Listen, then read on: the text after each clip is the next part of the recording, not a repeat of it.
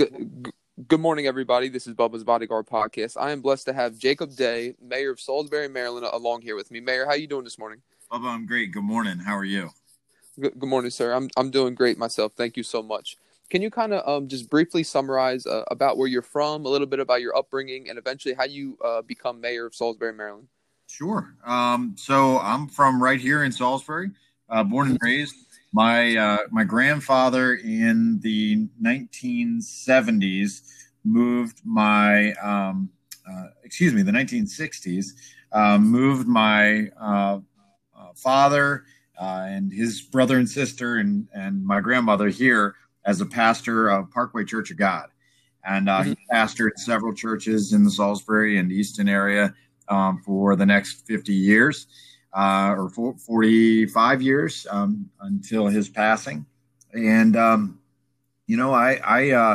was raised in a household where my mom was a part-time teacher at Asbury Child Development Center. My dad worked at Purdue, where he still works. He's the CEO there today.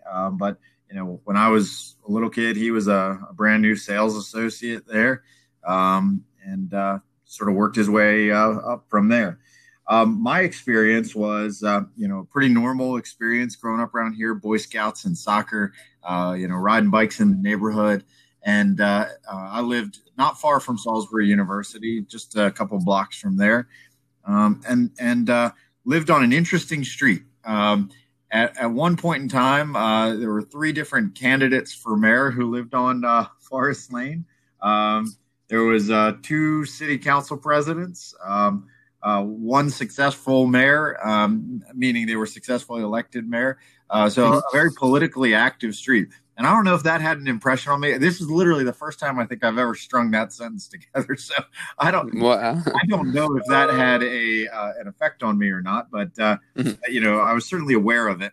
But the way my household worked as a kid was, I remember when two of the residents of that street, Carolyn Hall, who was the council president at the time, and Barry Tillman, who lived next door. I remember when they decided to run for mayor against one another. My dad came home one day, closed and locked the door, and said, "We're not opening that till the election's over." We were in a politically abstinent house. We didn't participate much in local politics. I didn't hear much about it, but I was very interested in current events and national politics. My parents always made sure we watched the news in the morning and read National Geographic and Time magazine and kind of knew what was going on in the world, and had an atlas on the kitchen table, the breakfast nook that we looked at every morning and talked about the world. And I'm sure all of that influenced me in some way. So eventually I left town, went to University of Maryland, studied architecture. I wanted to design buildings and cities, and got a degree in architecture, and then went on to work as the president of the American Institute of Architecture Students, an advocacy and membership organization for architecture students. And after that, went back to school, got a master's degree in urban design from Carnegie Mellon University in Pittsburgh, sort of furthering my focus on cities. And then went on to get a master's degree at Oxford University in environmental policy, focused on the built environment. And then I came home, found a job in the area, working as a planner for the Eastern Shore Land Conservancy, and eventually founded the Center for Towns, where we helped small towns all over the Eastern Shore design and plan for brighter futures for themselves. And then in the midst of that, decided I wanted to live out a childhood dream and join the Army. So I went and did that for a while, and eventually found myself back in Salisbury, wanting to help make a difference. Ran for city council, became city council president, and before you know it, saw an opening and ran for mayor. Absolutely. And, congratulations on your master's, and thank you for your service in the military. Mayor, what did it mean to you? You grew up in the area, and then to become mayor, what did that mean to you? Well, I remember at times at North Salisbury Elementary School in the TAD program, and talking to my teachers and mentors there. I remember at times, having conversations about the mayor and being the mayor and running for mayor one day, and that sort of being this wild aspiration. But I didn't, there was never a point in time where I lived my life thinking that that was going to become a reality. So Right. I love this place. I love the Eastern Shore and Delmarva. I wanted this place to be better. I still want it to be better every day. I try to make a positive impact. And so it means a lot to be in a position where I can have a positive impact on my community, and it really is powerful to me to think that this is where I'm raising my children, and that I can help to make it a healthier place for them. Absolutely. And obviously throughout your journey, whether it be in college and serving as mayor and different things that it may be, you've learned a lot. But if you could just pinpoint one thing, Mayor, what was the most important thing you've learned so far throughout your journey in life? Well, there are so many ways that I could answer that question, from a technical perspective, an academic perspective, but one of the most important things that I've learned in life that I feel like I have to reiterate for people, especially in this world of divisiveness, not only over the coronavirus issues, but politics, that relationships matter. And the way you treat people will not be forgotten. And so if you make people feel like they don't matter, and you ignore them, and you don't listen, people will remember that. And so I encourage people often not to take their positions for granted, that I work with, and to remember that, one day you may count on that person that you just made feel small to help you. So never think that a relationship is something to be thrown away or ignored. Absolutely. And what would you say it was a time throughout your life? It could have been, somewhere in your journey. It could have been college, somewhere as mayor, like a roadblock that you faced, and you maybe you felt, wow, I can't get past this adversity, or I can't get past this situation. And how did you get past it, Mayor? Well, I've certainly faced lots of challenges and adversity. I don't want to claim that I've had some hard life. I mean, many times I think I've created my own adversity. We are sometimes our own worst enemies. I think back to a time in college where, it was freshman year of college. I had just started at the University of Maryland School of Architecture.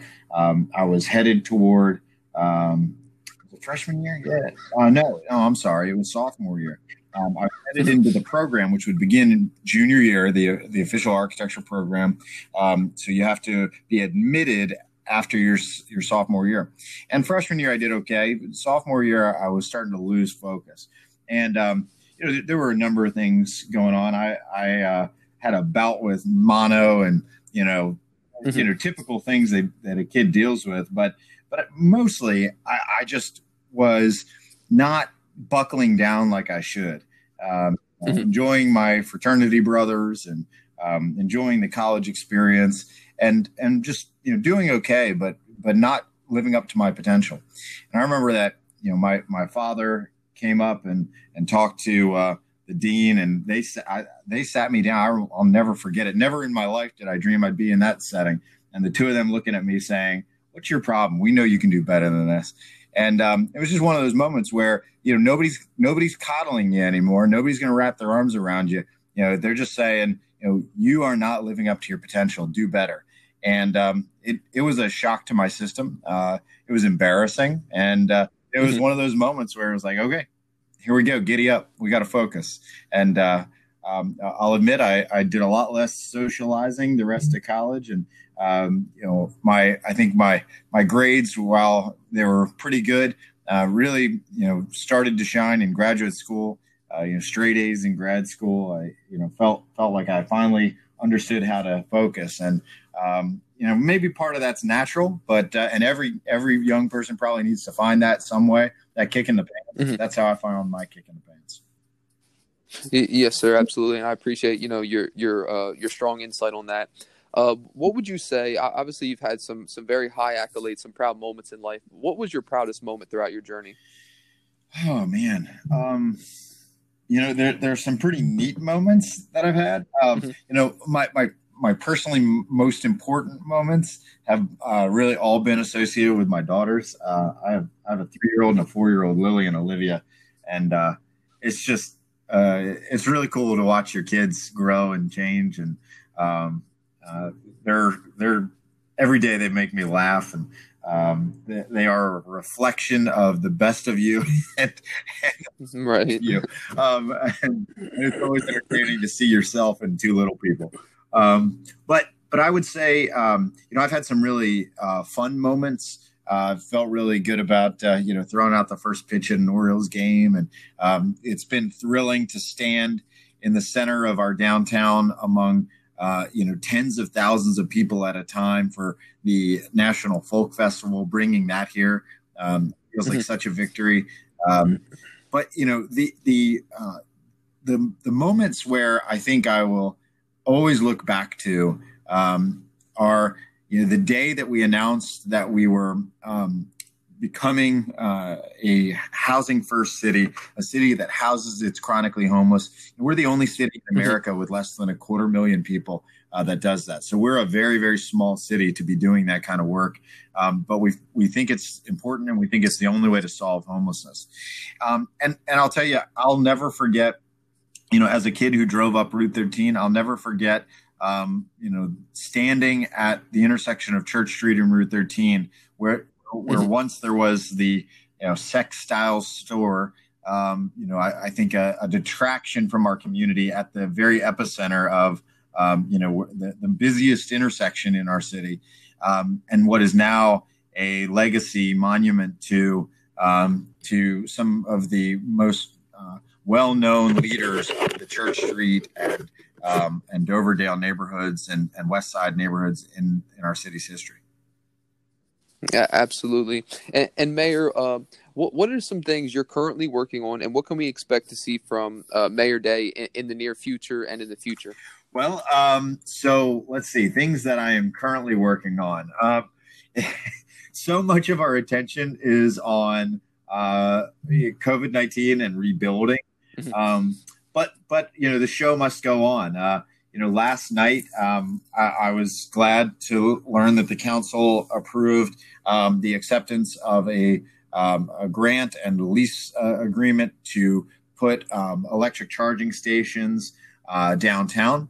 I am excited that there are about 20 major developments that continue to move through the approval process.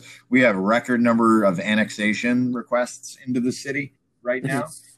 That's all, I think really good news for the future.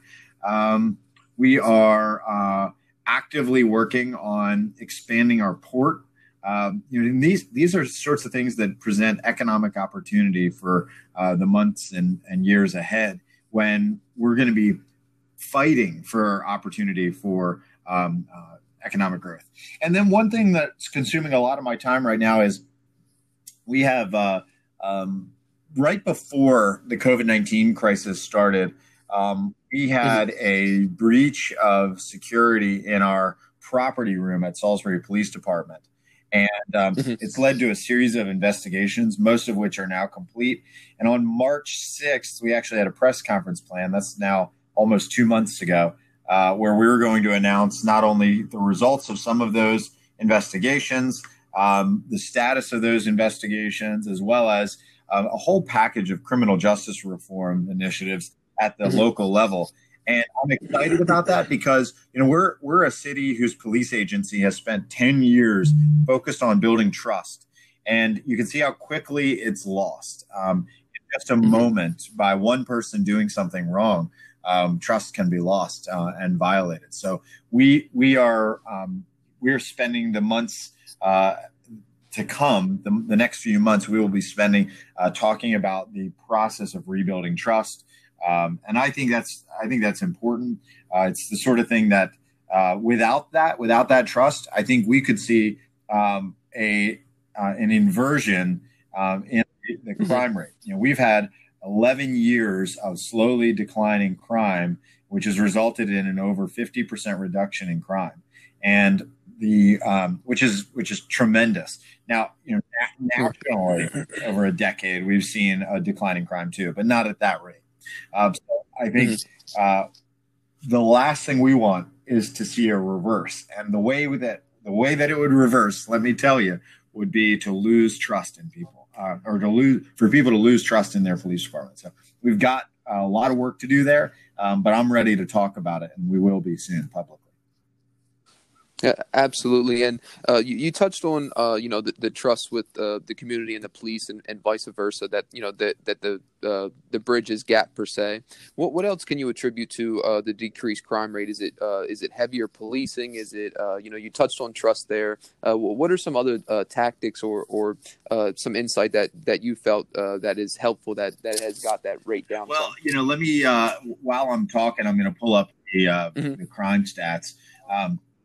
Yes, sir. So, you can clearly see that the trend reverses after years of rising through the 80s, 90s, and early 2000s to a peak. And there were two previous peaks, 1986 and 1996. We saw some peaks that were very high, and then some slightly decreased periods. But then in 2009 and 10, it was incredibly high. I mean, we crested 3,000 Part 1 crimes per year, and think the city had fewer people then than it does today. But we crested over 3,000 Part 1 crimes per year. Last year, we got that down to 1,696, I think it was, and I'll pull that up to be sure. But we went until 2 weeks ago, we had gone 23 months without a homicide in Salisbury. I'm sorry, 1,695, not 1,696 Part 1 crimes in the city. And it's been declining virtually every year, between 3 and 10% per year since 2010. So I think you can attribute much of that to the person that arrived in 2010, and that's Barbara Duncan. Yes, sir. So she came here, and her focus was on building community connections. It was about community policing. Now, not every police officer likes hearing that. People see it as, oh, that's soft. That's not the right approach. We need to get out there and be tough. But it is tough, and it doesn't reduce the level of being tough on crime. It just means that those who aren't committing crimes are more willing to pick up the phone. And one of the best indicators is calls for service. So calls for service have skyrocketed over that time. So we see more people willing to pick up the phone. And what it results in is more people picking up the phone when they're worried about something rather than when something had already happened. And so we're seeing a decline in crime and an increase in calls for service, which is very, very good news. The other thing I'd say is, yes, there's been an increase in police.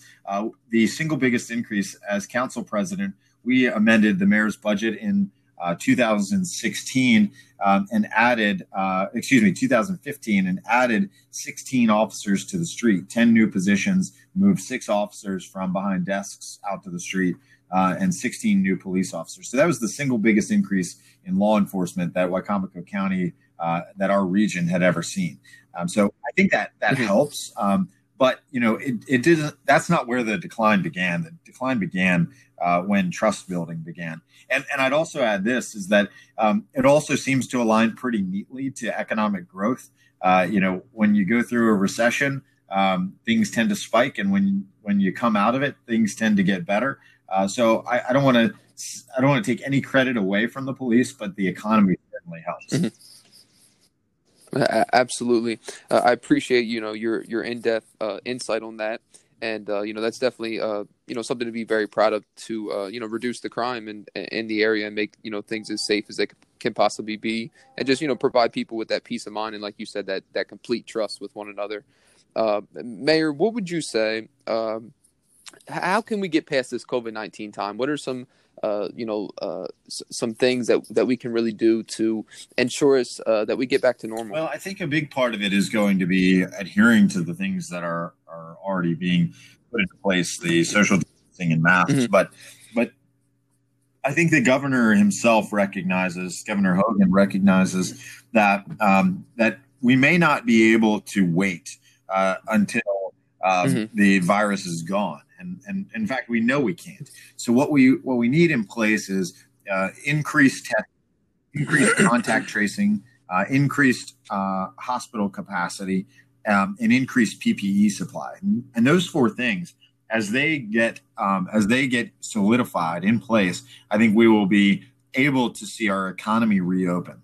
And it's so important that it does. The longer our economy is on ice, the worse off the recovery is going to be, or the longer the recovery is going to take. So it's so important that we get this in place now, that we get the PPE that we need to keep our critical functions of government going, and to get our essential businesses at full capacity, meaning restaurants and grocery stores and Walmart.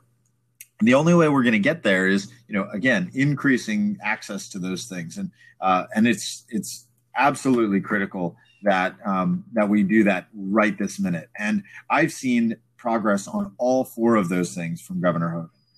All four of those things he's made progress on: access to PPE, increasing hospital capacity through a variety of orders, the increased testing capacity. And you're going to be hearing more about that in the Salisbury area very shortly. Yes, sir. And Mayor, what would you say, when you're not doing your functions as mayor, what are some hobbies you enjoy to do? Is it, going to a Shorebirds game? Is it going to the mall? What are some things you love to do? I do. I am notorious for working too much. But right. I do enjoy playing with my girls, playing with my kids. That's a big part of my time. So playing with the girls, whether it's in the backyard or you name it, that's a big part of my time. Yes, we love going to Shorebirds games. We like to travel a little bit. We like to go to the beach. So can't wait for that to happen as soon as possible. Yes. I do spend a little bit of time in my other job. I'm still in the Army National Guard now. And that's what I do on certain weekends, and have certain trips associated with that. Yes, sir. Absolutely.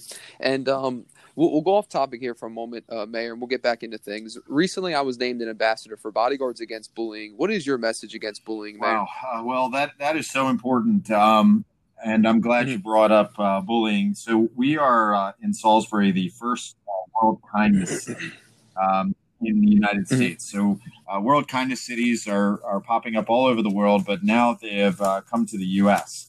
And, right. My message is this, is that, like I said about relationships, the way we treat other people, it speaks to how we feel about ourselves. I think it is also indicative of how we carry ourselves to life. And folks that mistreat someone today are probably only shortchanging themselves in the future. So my message to bullies is that whatever it is going on in your life that's brought you to this place, mistreating others is never going to make you better or happier or stronger or anything like that. And it takes a strong person to be kind to others. And I think you can speak to that for sure. Right. So, yes, sir. So I would just say that, as a city, when I ran for city council, it was my objective to eliminate much of the divisive, angry rhetoric that existed. And I think that it's incredibly important that we continue that in our daily lives, that we push that message into our daily lives, that angry, divisive rhetoric and mistreating others and speaking down to others is never going to make us stronger as a community, as an individual, or as a nation. Yes, sir. And I appreciate, your deep insight, your strong message on that. We'll get back into things here, Mayor. What would you say was the strongest? We touched on, like the thing you probably learned most in life, but what was the best piece of information a mentor gave to you? Well, there's a couple. Can I share more than one? Mm-hmm. Yes, okay. Sir. Absolutely. They all kind of have to do with tough positions that leaders find themselves in. And number one was bad news doesn't get better with age. A lot of people are scared to tell their bosses bad news. And that's usually because bosses don't receive bad news well. and the Right. lesson for somebody who finds himself working for someone and has bad news is be honest, be upfront, and do it quick. And the lesson for leaders who find themselves in supervisory positions is receive bad news well. When somebody comes to you with bad news, if you fly off the handle, they're not going to want to come to you next time. And then they're going to start Right. telling you what you want to hear. And that's never a good situation to be in. So I would just say, that dynamic, both sides of it are important lessons. And then when one of the best pieces of advice I ever got was just be calm when confronting a crisis. Presenting calm when confronting a very challenging situation is so important. And right now, that is more, we're seeing that it's more important than ever. I think it's the sort of thing that we want. I want all leaders to know as we go through this moment. Your employees are looking to you, your family's looking to you, and this won't be the last crisis we face. So maintain calm as you go through a crisis. Yes, sir. Absolutely. And what would you say? You touched on it a little bit, throughout the podcast, and really, can you go a little deeper with it? The importance of having a good team around you, having good people around you, and how can you build that good team? Well, I think I've got a great team around me here. I've been proud to be a part of great teams in my military career and in other organizations I've worked in. It comes down to largely humility. If you think you're the best and you're the smartest and you're the brightest, you're never going to build a good team. You got to build Right. The way you build a strong team is by recognizing your weaknesses and recognizing that a diversity of opinions and perspectives and talents makes the strongest team. If your strength happens to be that you're really good at being decisive and pointing in the right direction and having the overall vision, then maybe you're the right person to lead those teams. But that doesn't make you the expert on every matter that team will face. And it's important to surround yourself with experts who should have and should keep your respect. Yes, sir. Absolutely. And what is your advice to a young lady, a young man that may be coming across the podcast or would be listening? What is your advice to them to one day they have the aspirations or ambitions to be mayor? What is your encouragement to them? Well, I would say be good at whatever you do, and be good at that first. Don't worry about how to be a good mayor. I think be an expert in your field. Be very good at what you do, and then build relationships. Get to know people and build good, strong relationships with people, and also understand the dynamics and understand what's needed, because not every person is suited for every time. There are tons of brilliant, capable people in Salisbury. Not all of them were suited for being mayor at that time. And I think the voters believed that I was, and I appreciate that. And I believed that I was. I was confident that I was suited for that time. But not every person is suited for every moment. And so know what your city needs, know what a moment calls for. I think that's the best advice that I could offer. Yes, sir. And I appreciate that. And lastly, as we get ready to conclude here, Mayor, and, I appreciate again, for your time this morning and for all of your deep insight and your wisdom and knowledge. I'll pass things over to you. And if there's any final words of encouragement or any last things we didn't get to touch on while you were on the podcast, I'll just hand it over to you in this moment. And you can conclude us as you feel, Mayor. Well, let me just say that I appreciate the opportunity to talk, and I really appreciate the message about, protecting people, not just young people, but protecting people from bullying. And I want to suggest to everyone that as we go through these difficult times, you're going to find opportunities where you feel like your wallet is a little emptier of kindness than it might have been prior to these difficult moments. you're going through something intensely personal, like the loss of a job, whether temporary or permanent. You're going through something personal, such as the inability to pay rent or something like that. I mean, this is stressful. But I would say, remember that as with any season, this season too will transition. And walk into this with the same grace and kindness and love for others that you possessed before this, and you'll walk out of it a stronger person for it. Absolutely. And Mayor, let people know where they can keep in touch. You can always reach me through Facebook. So Mayor Jake Day or Jacob Day, either my personal or my mayor page. You can always call here. I'm going to give my cell phone number. You can always call me at 443-235-6233. I like to put that out there. And, I'm not always the fastest to respond. I get a lot of messages, but I promise I will eventually respond. You can email me at jacob@jacobday.com. You can find me on Twitter and Instagram too, if that's your fancy. Try to be everywhere I can. Yes, sir. Absolutely. And again, it was an extreme honor to have you on, and thank you for everything that you do for the city of Salisbury and for what thank you, and appreciate you very much.